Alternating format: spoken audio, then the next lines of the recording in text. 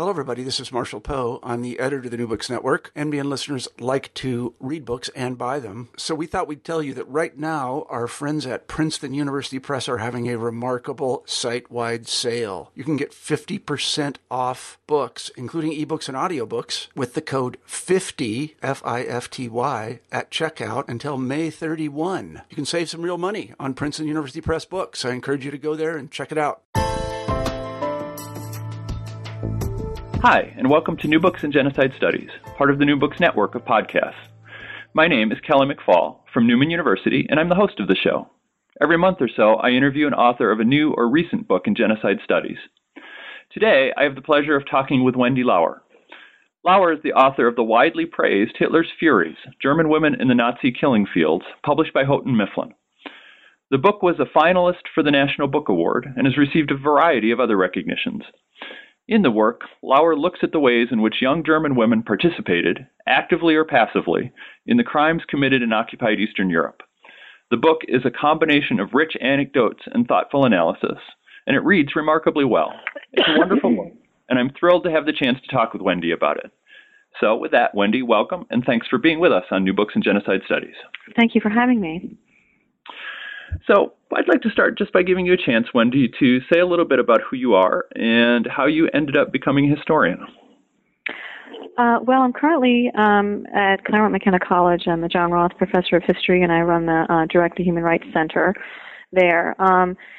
Many years prior to that led to that, where I've landed, kind of circuitously from Washington, D.C. I was at the Holocaust Museum for several years, and then in Munich at the Ludwig Maximilians Universität, and now I'm in Claremont, California.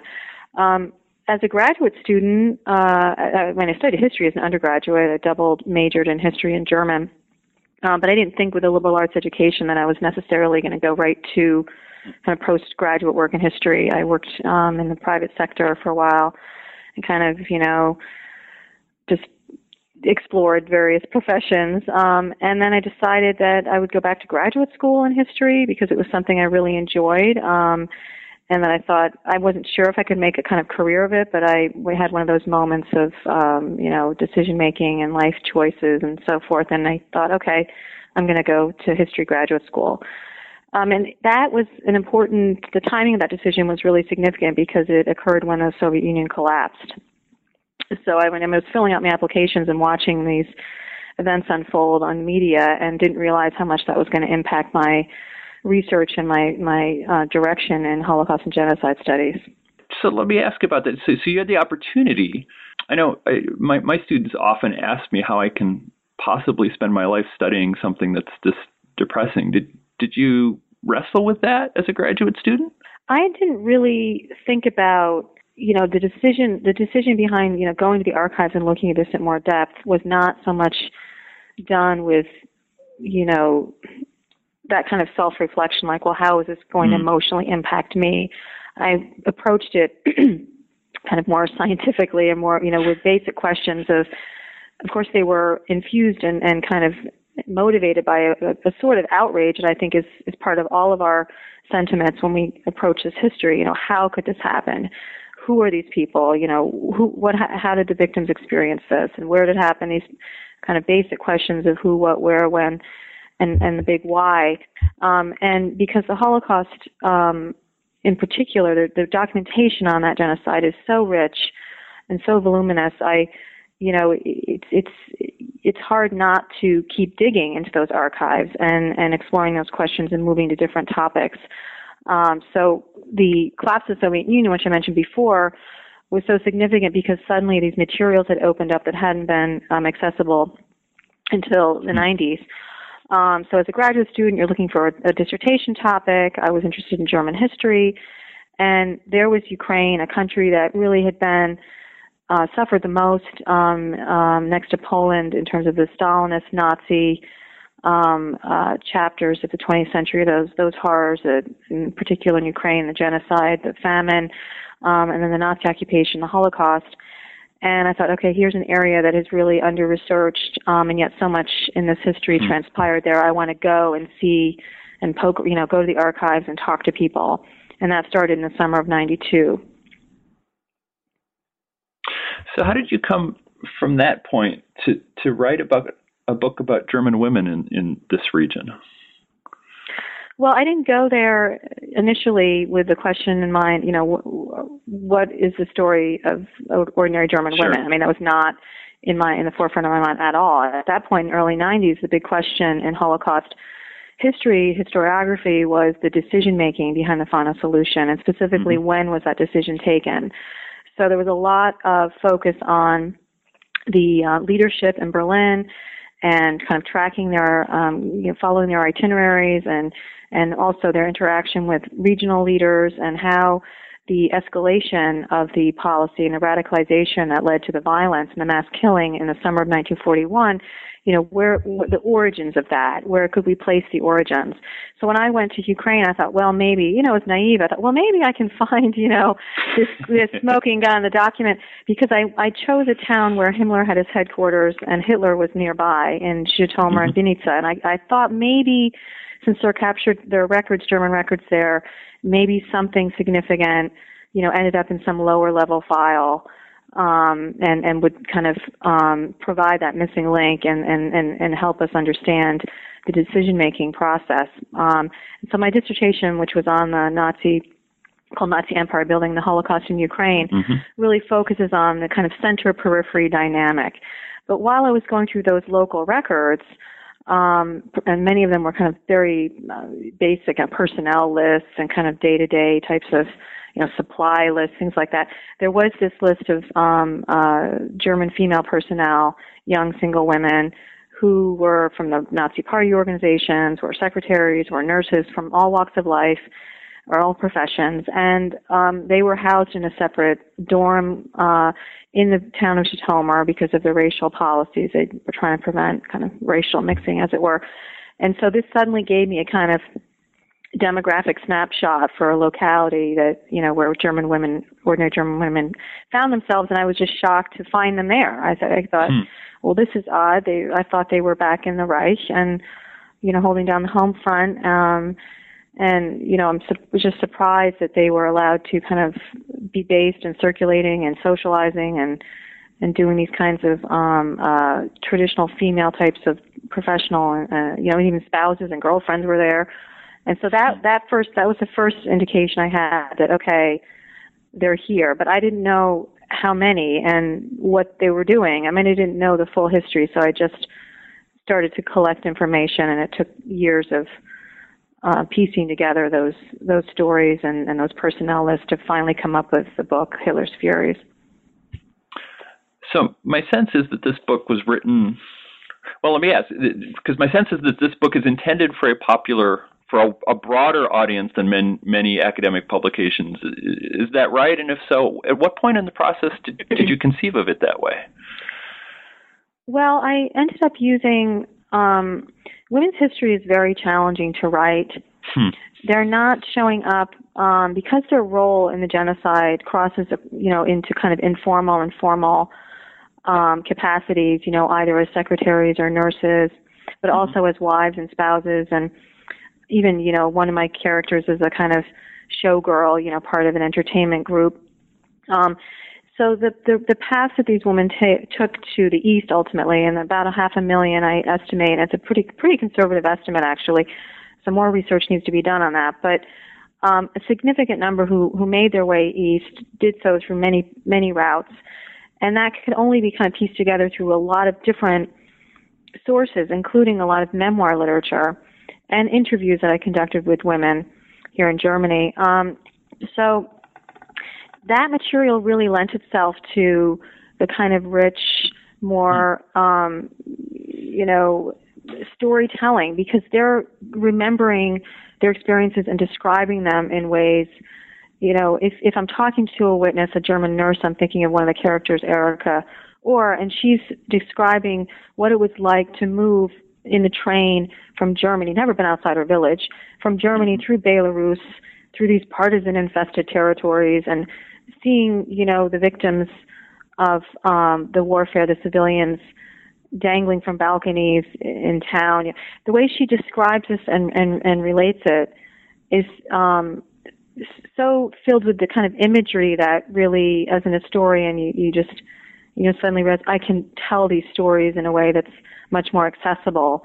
Mm-hmm. Writing from German kind of bureaucratic documentation, which is also in the book, doesn't provide that kind of entry point into the imaginings that and experiences and emotions that these individuals had. So the material was kind of driving it in that direction. And then also as a kind of evolving scholar historian, I thought, at this point in my career, it might be interesting to take some more chances and experiment a little bit more with the writing and the construction of the book. And that was, also part of the reasoning behind, the structure and the style of the book. And lastly, I was able to find a publisher, more of a crossover trade publisher, to support me in the effort, and an editor, and that, of course, resulted in a more accessible, readable book. So let's start talking about the book, and I'd like to invite you to start by talking a little bit about the context. One of the things that was really striking to me as I read it was the way you pointed out that the women you examine are baby boomers, right? That they're part of a generational cohort that's born either very late or mostly in the immediate aftermath of World War I. What kind of Germany did they grow up in? Yeah, I mean, again, you collect the material, you're kind of looking at it, and it's often everything is there in plain sight, but you don't see it. And I distinctly remember kind of going through my material, and I had been listing all these women and just putting them into kind of a database on my computer, and always putting in their birth date and their addresses if I could find them, and kind of plotting them. And as I looked, I said, wow, I mean, they're all born about the same time, 1919, 1920. And I thought, this is really a generational story, this collection of subjects that I'm finding in the East. And so what does that mean? They're born right after the First World War, Great War, and then of course, you'd find from the standard history text that there was a spike in demographically, and birth rate did go up right after the war. It makes sense. And they're part of that boom. And that means that they're coming of age in the 30s. It also means that there's the first generation of women voting. So the suffragists had won their cause and gotten the vote in Germany, much like in America and the Soviet Union. And now, but these are the women, these young women are the first ones who are experiencing kind of politicization, post-suffragette movement. So a new kind of generation of female activists. And the kind of sad irony is that the tragedy is that experience for them of coming into the political system coincided with the development of this criminal regime. And so they understood and experienced politics, within this Nazi context. Those who were, women who had come from backgrounds that were more communist or social democrat, liberal, Jewish, of course, they had been pushed out in the early 30s, like up to some 7,000 to 8,000 women, Jewish German women among them, were persecuted on political grounds right away after the Nazis seized power in 1933. So, and just an interesting story of the coincidence of kind of this first generation of politicized German women and this regime. So they're growing up, and right, and they're in the Hitler Youth. That starts at 10. They're going through all these domestic science courses. They're being fully educated, indoctrinated, but also excited. This is a moment for those who fit the racial profile. These were moments also of advancement and opportunity and a lot of social mobility. So the women in the book, most of them didn't have more than a kind of grammar school education, came from small towns, villages, often mostly rural settings, and they, saw their future in the party, in various party organizations, and in the government, and the system that supported the genocide and the warfare. This modern state system was expanding in order to sustain that, and then so there were job opportunities that didn't exist before. So it's also a story of social and political activism, and kind of a social an involvement in the government and in the campaigns of the government in a way that was really unprecedented. So what kind of, so 500,000 or so, perhaps more, maybe many more, what kind of reasons did they give for deciding to go east?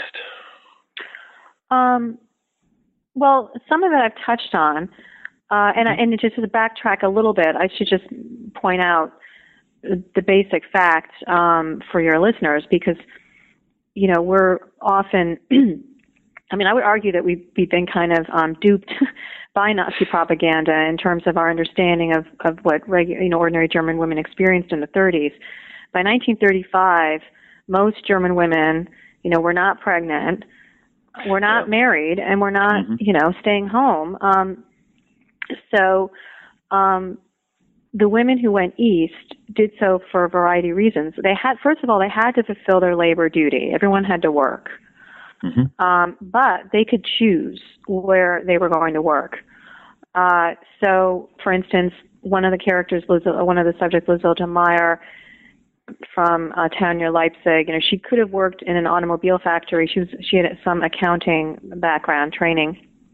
But this opening came up after 1941, of course, in Lida, in Belarus, and the pay was higher, and her girlfriend actually also wanted to join her, so the two of them went. So they were, there was that kind of peer relationship that they thought, okay, maybe it's a bit daunting to go solo, but she went with her girlfriend. Often somebody's secretaries who went to the local labor offices in Germany and Kassel and different cities, they'd come out of training programs together, and they would go in kind of a little pool, like little groups. And others were incredibly patriotic.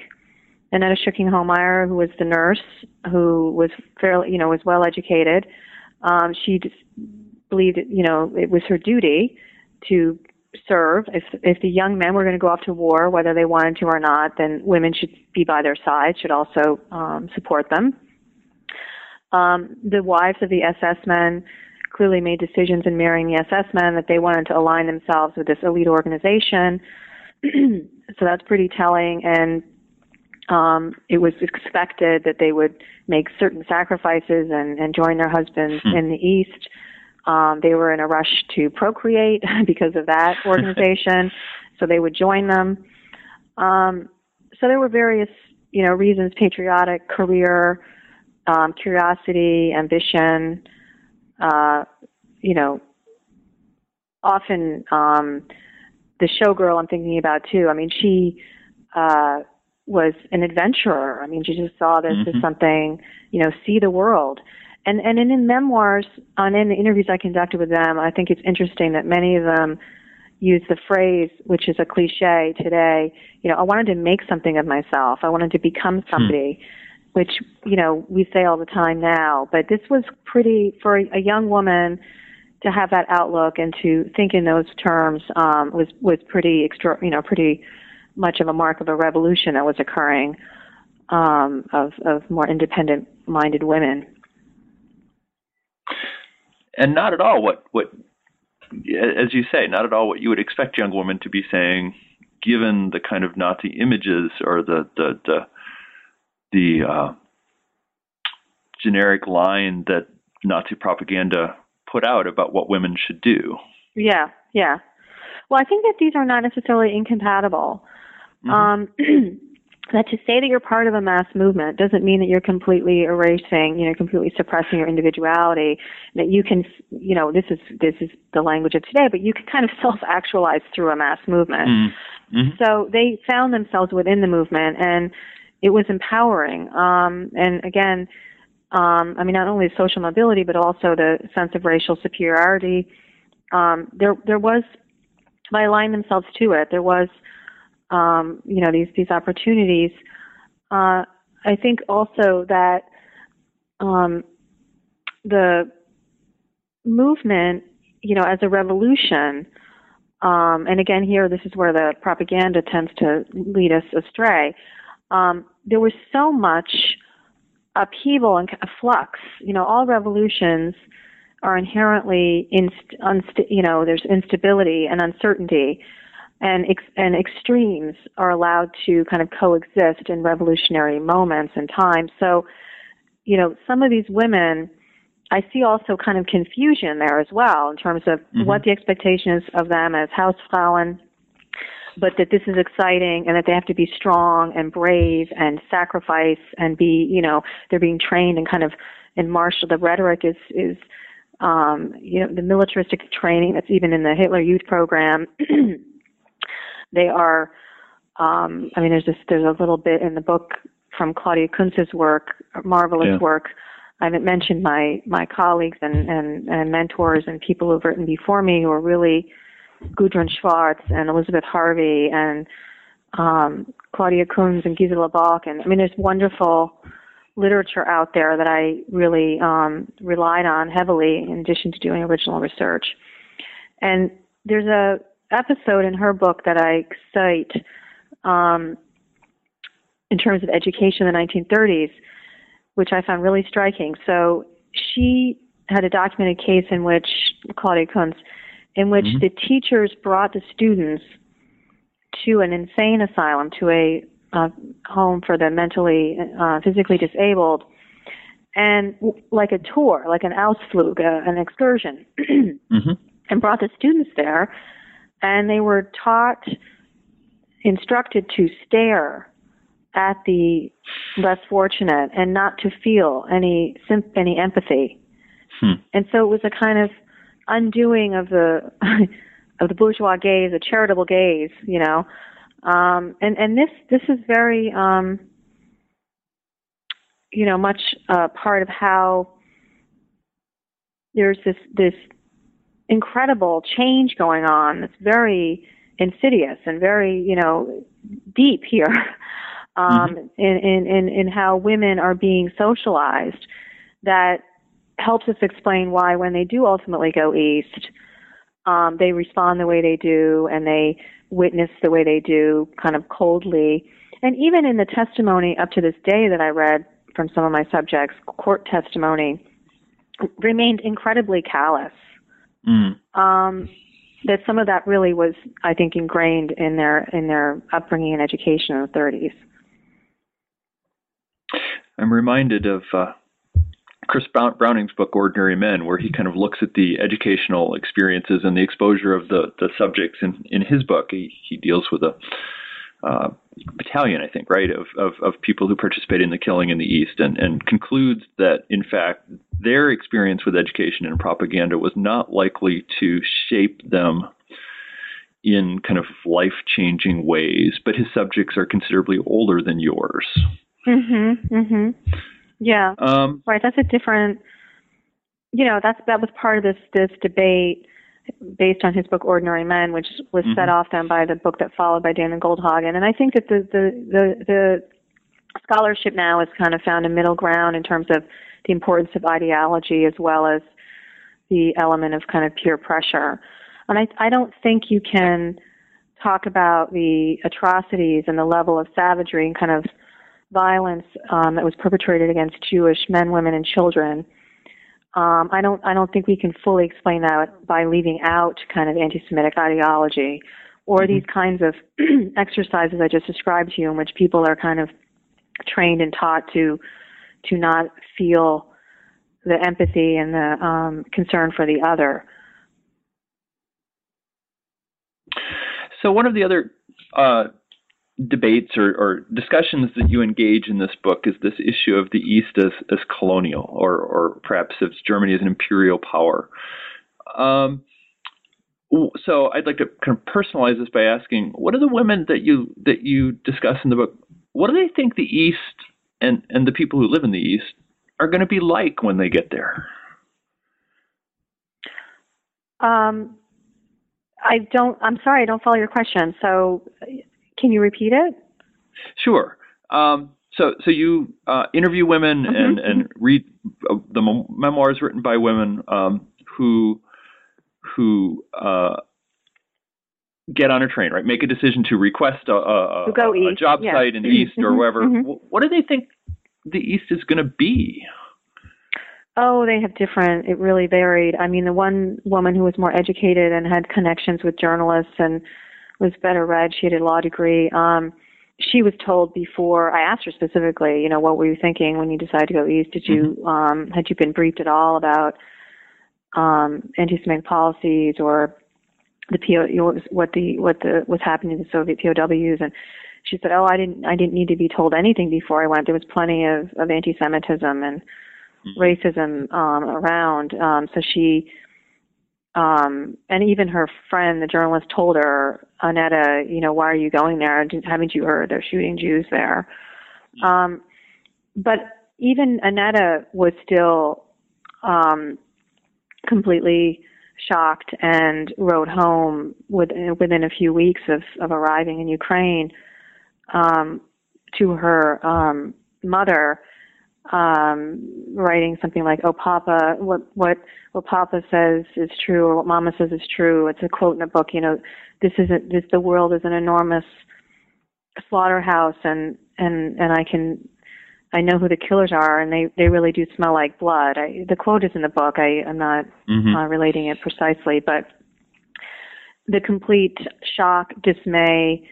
The other character who falls into a state of depression, Ilza Struva, one of the nurses who runs back to her room after the first day.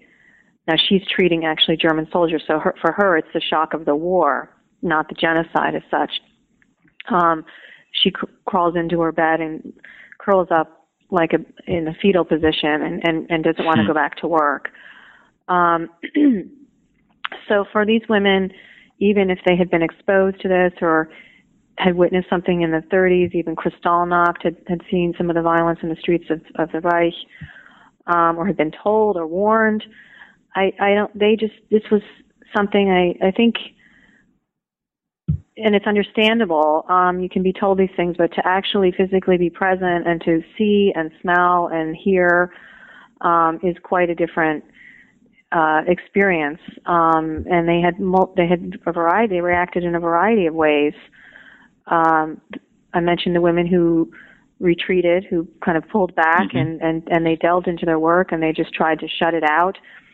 And then there were others who worked even harder towards making these criminal policies, realizing them as secretaries and as clerks, being incredibly efficient, not in any way trying to sabotage, but to actually advance the policies and then to personally benefit from them by engaging in theft, plundering from the victims, even wearing the clothes of the victims and the jewelry of the victims, eating the food that had been confiscated from the victims who had been deported to places like Minsk. And then at the other end of the extreme would be the actual killers, those who, and just without orders, official orders, pick up a pistol and engage participate in the killing.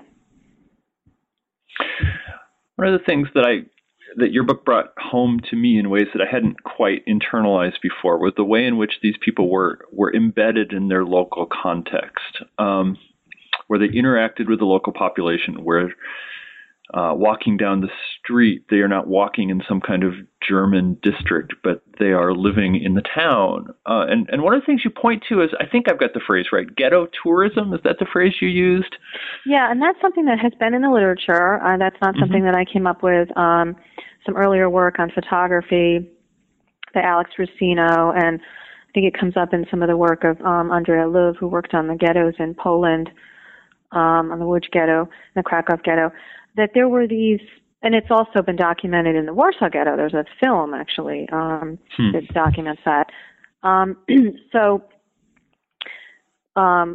we have uncovered this pattern whereby German officials, including, would go in and often bring their wives and girlfriends on kind of dates to see, like today we would say in a colloquially, like slumming it, go in and see how the other half lives, also in a kind of attitude of affirmation, a kind of triumphalism, and then also to exploit the situation, because Jews in the ghettos in Warsaw and in Krakow, for instance, now they were desperate to sell or to, whatever belongings they had to survive. And so, there would be shopping trips. I mean, women would go in and make off with all kinds of items, for nothing. So, these ghettos also became sites of kind of curiosity, but also of other experiences of victims of degradation and humiliation because of the Germans who would kind of pass through and clearly take on that attitude and then actually kind of interact with them in a way that was further, humiliating or even and could be dangerous. I mean, many documented cases of German officials, wives, youth, even children going with them, and getting involved in the violence directly in the ghetto. One official in a documented case in Gudrun Schwartz's book, the father brought the son in to the ghetto, and they were carrying out a kind of target shooting practice against Jews. So these ghettos also became sites, where women, crossed into these areas and got involved. And I think the key point there is just this proximity that existed, and was for some just too tempting, and could start off as a form of curiosity, but then it could lead to these acts of violence. One of the secretaries featured in the book, in Vladimir Volinsk, there's a very prominent case that came out in the courtroom actually after the war, where she went into the ghetto and with her boss, the Gebietskommissar, the regional governor, and just on the spot, a Jewish child approached her, and she picked up the child by the legs and killed it against the ghetto wall. Mm-hmm. So these are the stories and the scenes, and that all kind of add up to this world of the genocide, of the Holocaust. And I'm trying to fill that out in my book in a way that provides that day-to-day dimension where women and children, are incorporating, crossing into it in their daily lives, on picnics, walking home from school, the boy who comes home, walking home and sees a Jewish victim on the street and then tells his mother at lunchtime. And, so just how this becomes part of an everyday encounter, and how do people respond to that, and how does it somehow become kind of normalized, or, where does that, how do you compare that with, for instance, the scenes that we know in Auschwitz-Birkenau and in the camp system? Mm-hmm. So how did German men respond to the presence of women in these sites and behaving in those ways? That's a great question, because the story is, the dynamic is so key to all of this. One of the problems is that we've looked at these in this history in in kind of silos of ethnicity and of gender. So this is what the men were doing, this is what the women were doing, this is what the Ukrainians were doing, this is what the Poles were doing, instead of trying to understand the interaction of all these groups across all these kinds of what we think of in retrospect are differences. Like, we would assume that men and women wouldn't work together on something like this, that men's work is to wage war, and this was the SS and so forth. But in fact, of course, they are interacting, and more than providing, as Claudia Kuntz pointed out on her study, Mothers in the Fatherland, more than this kind of moral support at home, but actually they are organizing things together and planning things together and persecuting Jews together, and that their relationships inside the offices, outside the offices, are part of this dynamic and part of this history that is really important. And from the victim's standpoint, this was bewildering. It was, as they call, the world turned upside down. Mm-hmm. So there's the case of, very famous case of Felix Landau and who would become his wife, Gertrude Siegel. Mm-hmm.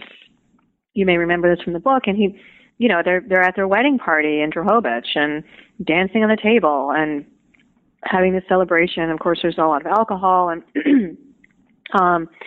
he had given her a golden necklace that had been confiscated from a shooting site from a Jewish woman as a gift, to flatter her. And so you have a lot of this courtship that's part of, exploiting the Jews as part of the courtship history, the building of special facilities, of villas, of nice balconies, of trying to impress your mate by exploiting, these Jewish laborers, or a man showing off his manliness and his bravado by, humiliating a Jewish laborer. So that the men, when they witnessed the female violence, however, they could be kind of partners in crime at that level that I just described. Mm-hmm. But in the cases of women who participated in the killing, then and got very close to the mass shootings, for instance, like in the case of Vera Volhav, then things get a little bit complicated. Then we don't really have as many patterns as we have a lot of kind of, as I mentioned before, in this kind of revolutionary situation. There's confusion. Are they supposed to be? If the husband is carrying out this killing action to protect the German people and protect the Reich and protect his family, if he's doing it with that idea in mind, then should she actually be there, that close to the bloodshed? And should she actually also be becoming that violent person as well? Isn't that counter to the idea of the female as nurturing and soft and peaceful? And so there was some, both during the war and after the war, quite a bit of kind of cognitive dissonance or kind of confusion about these changing roles and shifting roles. Some of the women refer to that one female perpetrator in the book I just mentioned, Johanna Altvater, the one in the ghetto. She kind of self-fashioned herself as a cowgirl and wore pants and rode around on a horse and so forth. And the other women, they said that they found her, they called her like a butch. They thought she was a she-man, that they found her presence confusing and even repugnant. So in the book, you've got a long and very interesting section about the women who actually physically participated in the killing, and we don't have much more time to talk about that. I would just encourage the listeners to go read the book. It's wonderful. I want to ask you about a different set of women who, I don't know if the right role is passive or just different, but people who maybe facilitated the killing, people who were administrators or secretaries and who copied and compiled and forwarded the orders and the lists that allowed the Holocaust or furthered the Holocaust. Can you talk a little bit about those women? Yeah, I would very much. I appreciate your question, and I'm sorry I'm coughing. I'm just recovering from the flu. So this was something I was really surprised to really kind of piece together and realize, and it just kind of registered when I was writing the book. I had been so influenced in all the best possible ways by Raoul Hilberg's magisterial work on the machinery of destruction, on the whole administrative apparatus of behind the Holocaust. And I realized in piecing together these kind of secretaries, these cases secretaries, just how important women were in the machinery, and that they were in the machinery in significant ways, and that all of these kind of clerical duties that we think of almost like when we think of Eichmann as banal or even apolitical, that women were also, there was a female, what we call a death murderer. I mean, they were organizing these deportation actions, discussing them with their bosses, typing up the orders, distributing the orders, preparing the lists, issuing these labor cards. They had the authority, depending on their relationship with their boss, and many of them had very good relationships with the boss. In fact, many of them were having affairs with their bosses, had top security clearance, could stamp on behalf of the boss. So there's quite a bit more there in terms of what power many women actually acquired over the course of the war, and increasingly so, than was admitted to after the war. And of course, we didn't really, because they were accessories and the statute of limitations kind of ran out on pursuing these secretaries after 1968 in West Germany, for instance. I mean, the men were the primary perpetrators, and they were the ones, the big fish, as it were. So it's understandable the way things turned out. But many of these women did get away with not only murder, but also this in this larger capacity, as accessories, as what we would call death murderers. So putting things in motion administratively so that, the killing could actually be carried out by their male colleagues. You mentioned the after the war experience, and I know your time is somewhat short. How did these women remember? And you hinted at this a little bit earlier. How do the women you study, how did they remember and account for their behavior after the war, and how does that compare to how Germans in general remember the female experience in the war? Well, it's kind of mixed up in what are general trends in women's history and kind of women's self-identification as apolitical. And that their work is apolitical, and how that's internalized, with also the very specific mythology and kind of memory within Germany. So, for instance, very common kind of perception would be that a German woman was not in the East. Okay, so that you're not placing them in these crime scenes, so that kind of already removes them from that discussion, as it were. But in fact, were victims of the regime and were martyrs. Were the rebel women, they were the ones who got stuck, cleaning up the mess. And that the failure, the collapse of the regime, the 0 hour, Elizabeth Heinemann writes about this really well in a very important article in the American Historical Review. And you see this in some of the popular literature, the rebel literature, and some of the early films.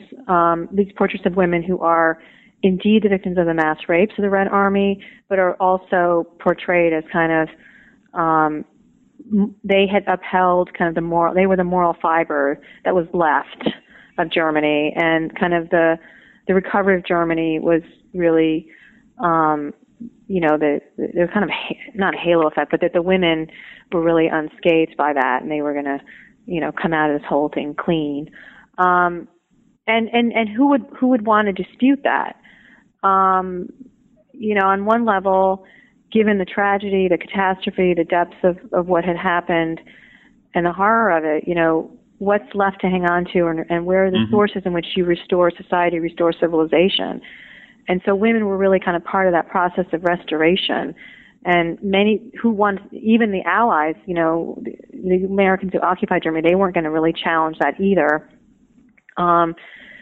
In fact, there was amnesty fever and a pardoning of a lot of the male criminals. So no one was really, really determined to kind of dig that much deeper and challenge the women. And I think that the moment when the Next Generation came out in the 60s and started to question, where were you during the Nazi era, young German men, in the 60s, I think they were mostly posing those questions to their grandfathers. They weren't really pressing Oma about that.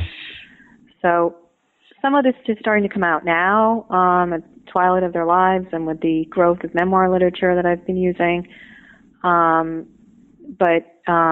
again, the timing of all of this is very interesting with the material from the collapse of the Soviet Union, the fact that the women are older now and a little bit more outspoken and less fearful.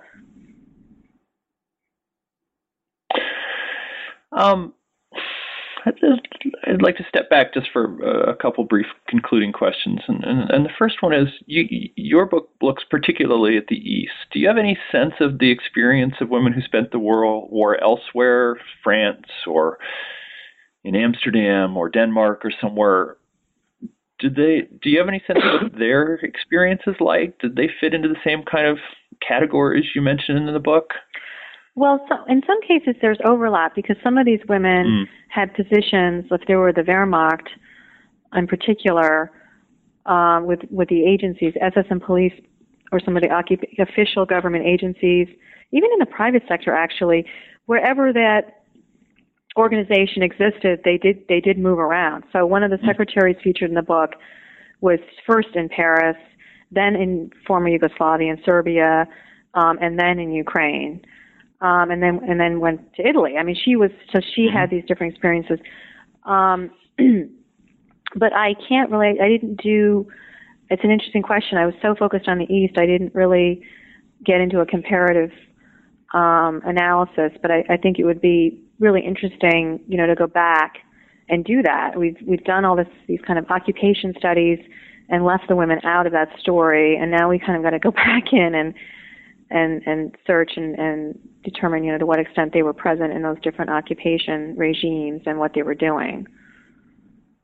And a similar kind of thing, and I don't know whether this happened with you or not, but I'm reminded of the literature about women's conduct in Rwanda, both as victims but also as perpetrators. And I wonder whether you have a sense of whether the kinds of questions you explored are addressed in the broader kind of literature about genocide studies in general.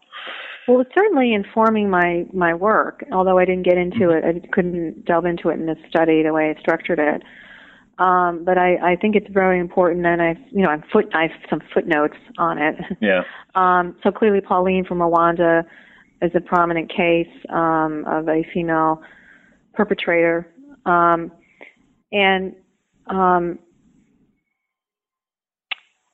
I also thought it was very interesting. I'm sorry, sir. Is our connection in any way? No, okay. We're still good. Okay, good.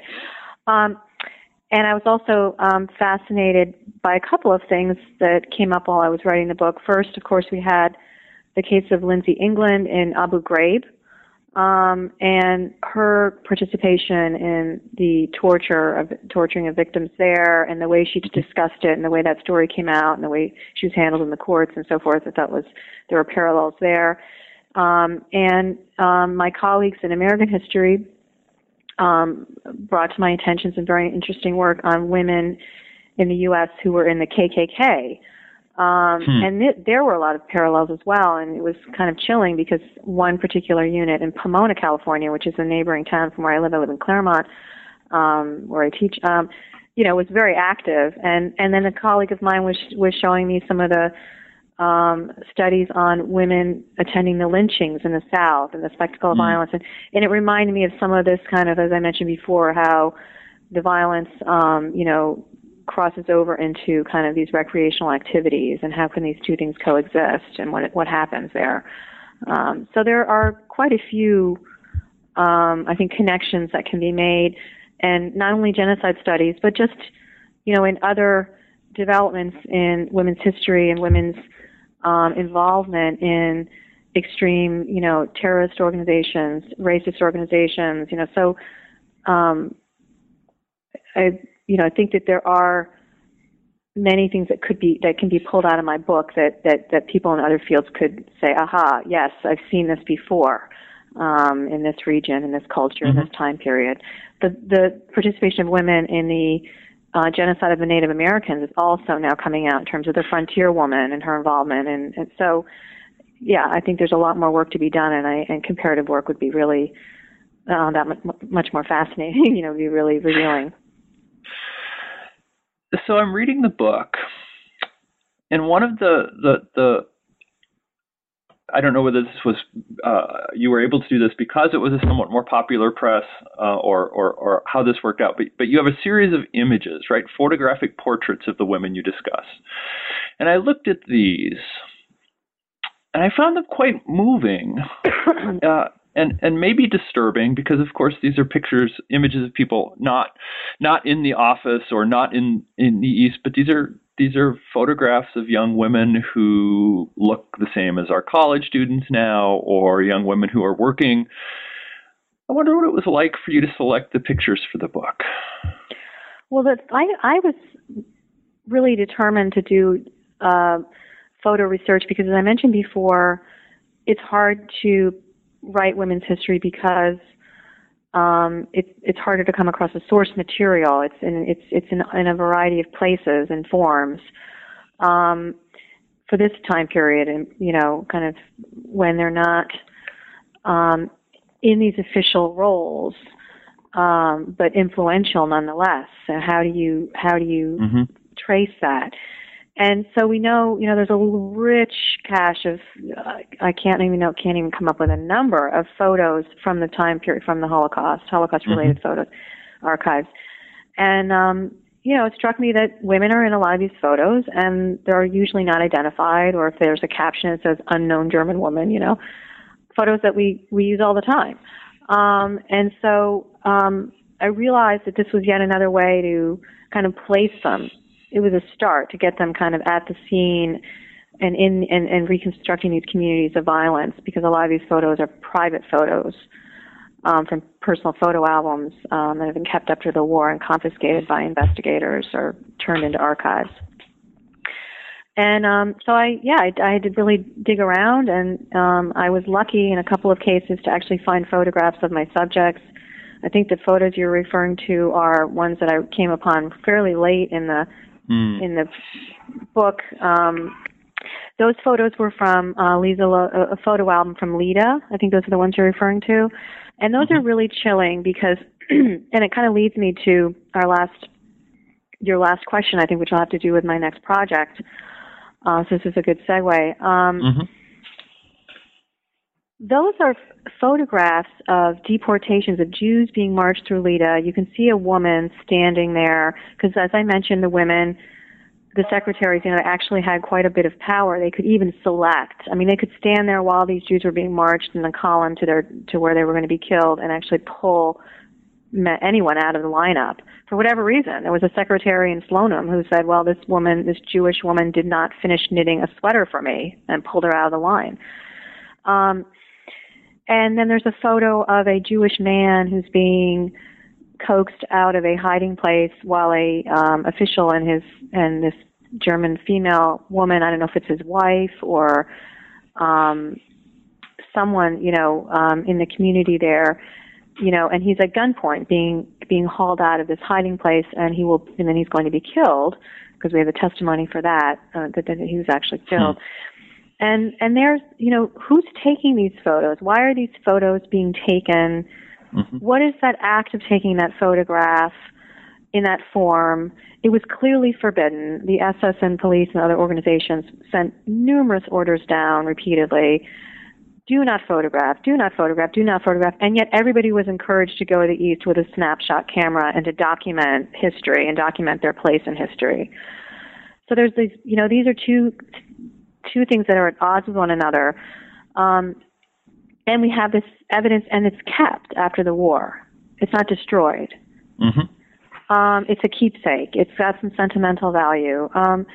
So my next project actually has to do with, it starts with a photograph and some of these questions of photography, and there's quite a bit of literature on photography and photography in the Holocaust, but I'm hoping to bring the discussion into a more of a integrated approach of all the different sources that we use to reconstruct the history of genocide and the different forms it comes in, from forensic evidence, going out into the landscape and finding, how the terrain has been, changed by the mass shooting sites, and the kinds of work that's done at mass grave sites, for instance.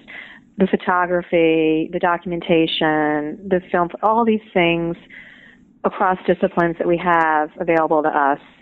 How do we get them? Why are we using them? How are they changing how we write history? How is genocide studies actually pushing us methodologically in new areas that I think are really exciting? So I'm going back. I just finished reading, of all things, Susan Sontag's book on photography. Uh-huh. I thought, okay, everybody's talking about this book. I need to read it. And I've been kind of assuming that I know what it's about when I just need to sit down and go through it.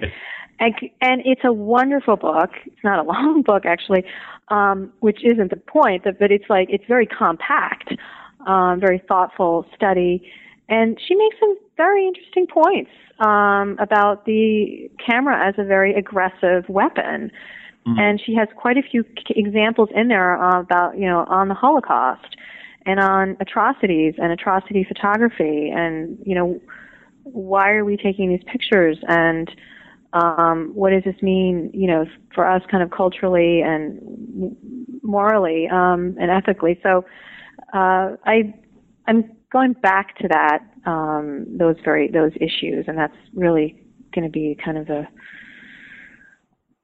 topic of my next book, and that's why I'm going to Ukraine in a couple of days to actually go to a site where a series of photographs were taken that are pretty important photographs that are not well known. Well, that sounds like a wonderful project, and I hope when you get it done that maybe you'll consider coming back on the show. But for now, we've taken a lot of your time. I want to say thank you so much. I had a great time talking to you, and I know that people will find it interesting. So thank you so much. All right. I appreciate it, Kelly. Thank you very much for inviting me to do this. And I am so excited about the interest in the book, and I appreciate the interest in the book, and glad that you have a very strong base of listeners out there, and people will go to your website. So thank you very much. Well, I will just close by saying that I suspect you're going off. We are taping this on the day probably as the game begins of the German-U.S. World Cup game. And I'm not going to ask you who you're rooting for, but I hope that whichever side you're rooting for does well. Okay. And enjoy. All right. Thank you so much. Thank you. Bye-bye, Kelly. You've been listening to an interview with Wendy Lauer, author of the book Hitler's Furies, German Women in the Nazi Killing Fields. If you enjoyed this interview, you can listen to previous podcasts through iTunes or from the webpage for New Books in Genocide Studies, part of the New Books network of podcasts. I hope you'll come back next time for an interview with Michael Bryant, author of the book Eyewitness to Genocide, the Operation Reinhard Death Camp Trials, 1955 to 1966. Until then, thanks for the download and have a great month.